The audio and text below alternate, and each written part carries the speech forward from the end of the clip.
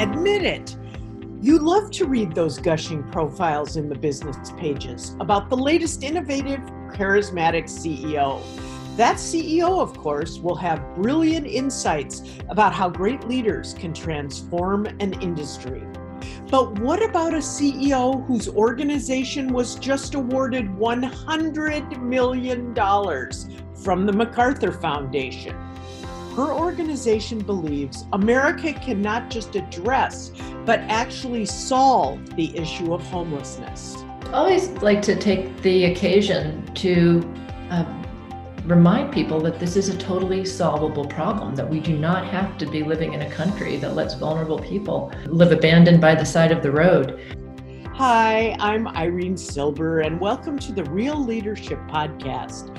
Roseanne Haggerty is president of Community Solutions, an organization that is spearheading a change in how nonprofits and local governments deal with homelessness. The Vanguard Network's Ken Banta has known Haggerty since they were both in college. They talked about reaching zero homelessness and how leadership in the nonprofit sector can sometimes differ from private industry. Roseanne, let's begin with your story. You attended Amherst College. I know that because I was there. How did you then end up where you are today? Well, my journey has really tracked the sort of course of modern homelessness, actually. I, right after Amherst, volunteered for a year at a setting in New York City, a shelter for homeless and runaway young people. And I expected that was going to be a one-year detour and found myself very caught up in this issue, mainly because homelessness was a fairly new problem then, and it was very possible to believe that with enough smart effort then it could be contained and solved. And here we are 38 years later, but it was really that initial encounter. And then I went from there to learn how to develop affordable housing, and then started a first not-for-profit focused on building housing for the homeless. Realized that was necessary but insufficient, that the problem was growing around us even as we were celebrating the success of our programs. And then launched Community Solutions 9 years ago, 9.5 years ago, to really work on the building the overall system that could tackle this problem through the lens of a population health strategy, which is what we'd seen was needed as we looked back in New York at what wasn't happening despite our worthy efforts as program providers. Tell us a little more about this public health approach to homelessness. Clearly, hundreds, if not thousands of organizations have failed in this effort to address homelessness. What is different about this approach, and why do you feel Community Solutions may be succeeding where so many people have failed? Well, let me be quick to say that we are the hub of a network now of 81 cities and counties across the country, working toward a lasting end to homelessness that leaves no one behind.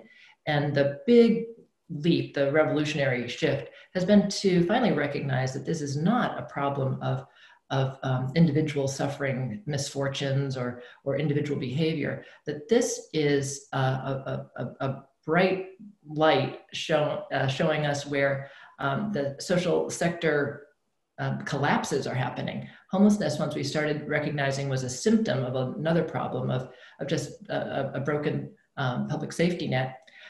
That's what led our thinking to move toward how do you tackle this at a population level, not simply think if we had enough programs, somehow the issue would be redirected. And so it was learning really through the mentorship of the Institute for Healthcare Improvement, how to start applying systems thinking, quality improvement, and really a fanatical attention to data and what was happening that could help us understand the dynamics of this problem, that led us to a new approach that's evolved over time, and really with the brave participation of these communities who signed up to figure out together how to learn how to do this, how to tackle this problem in the way that other industries have managed to tame complex problems. On that front, people think of homelessness, I think, as a pretty squishy problem and not one that's very data-driven. How do we measure success in this area? What does success look like? Well, success as we have collectively defined it, those, the many, thousands of people now in these communities participating in this movement, have adopted an end state definition called functional zero, which would be akin to like functional zero measles or functional zero tuberculosis. The idea is that there will still be cases, but we can make them very rare and brief.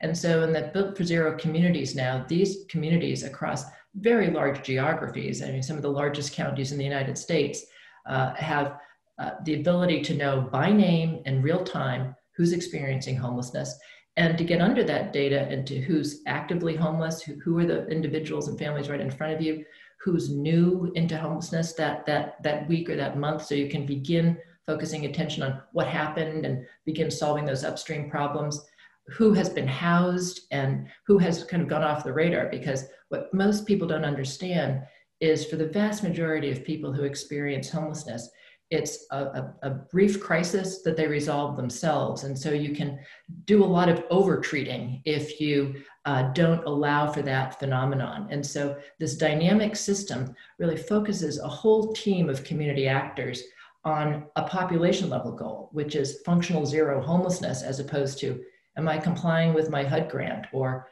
am I making my program numbers work? So it's the shift from the individual program to the population and this shared data that drives and allows the collaborative learning and the improvement towards zero. Let's talk a little bit about your own leadership and some leadership lessons.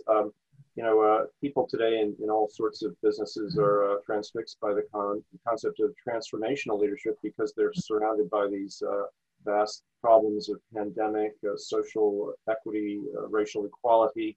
What do you see as the key elements of a transformational leader in your own experience versus a status quo leader? Well, I don't know that I can claim to be a transformational leader, but we certainly have a transformational commitment and vision of this issue. And maybe that's where that begins.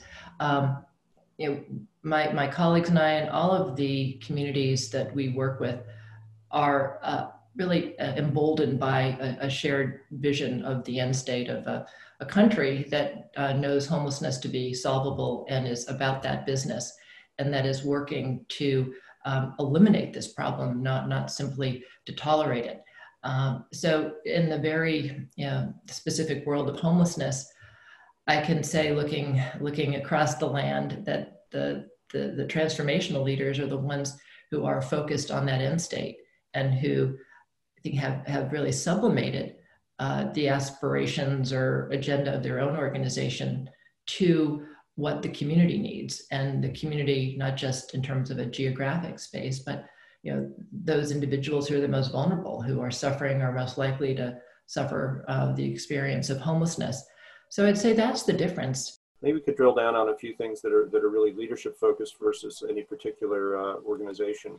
And one thing I was going to ask you is, in all these years as a head of various organizations, what are the things that you've learned sort of by fire not to do, and what are the things you learned by fire to do as priorities? So the priority not to do's that tripped you up, and the priority to do's that have helped you be successful. Well, it's certainly not unique to not-for-profit leadership, but the need to bring people along, that especially in work of the nature that we do, which has been pushing the field, there is the need for at least a core group to understand and help shape the vision. And so this is not the work of single organizations or single leaders. It's building coalitions that can move at a pace that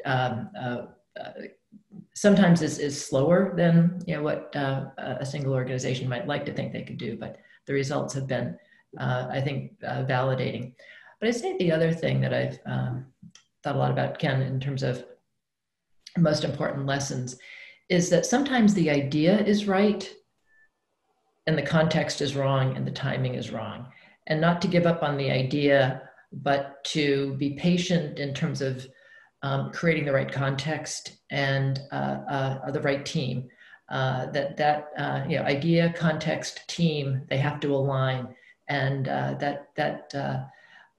learning how to slow down and not to lose lose confidence or faith in an idea while building the container for it. That, I think, has been both what to do, what not to do, maybe the most important learning at the center of that. Tell us a little bit about how you choose the type of talent you need around you. Everybody has different needs as a CEO, but not everyone is very self-aware about what they are.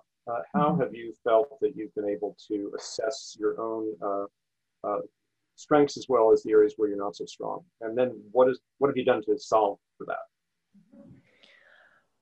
Well, I think realized long ago that I am, my strengths are in the areas of idea development and frankly, sort of peripheral vision. Where else could this problem be understood, or who is solving a similar problem, and connecting the dots.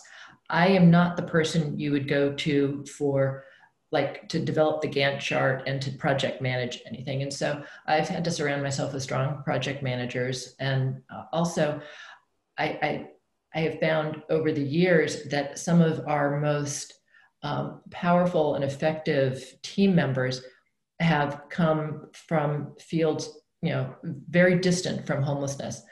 People have come from the military, people who have been architects, and that was their background. Increasingly, we're pulling in people from public health because of really strengthening the connections there. But I think what we look for is a certain quality of openness to new problem-solving approaches, very focused on our organizational values and people who embrace those. So we have a pretty wide array of talents and backgrounds on the team. And I think the common denominator is an appetite for problem solving. We're just about out of time. Roseanne, any last thoughts or comments you'd like to make? Just always like to take the occasion to remind people that this is a totally solvable problem, that we do not have to be living in a country that lets vulnerable people live abandoned by the side of the road.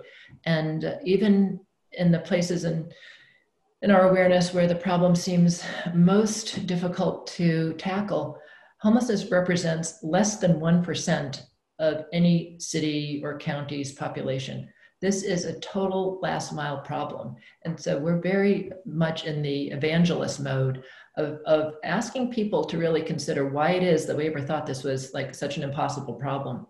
That mindset shift is something that we really need more and more people to embrace, because it's that space that allows people like those at your housing authority or your local not-for-profits to do the right work. That was Roseanne Haggerty, President of Community Solutions, talking with the Vanguard Network's Ken Banta. Community Solutions recently received $100 million from the MacArthur Foundation to expand its work. The Real Leadership Podcast is just one of the membership benefits of the Vanguard Network, which organizes events, publishes content, and connects C-suite leaders. Our mission is building high-performance leadership. If you'd like more information about Vanguard, please visit our website at thevanguardnetwork.com. I'm Irene Silber. Thanks for listening.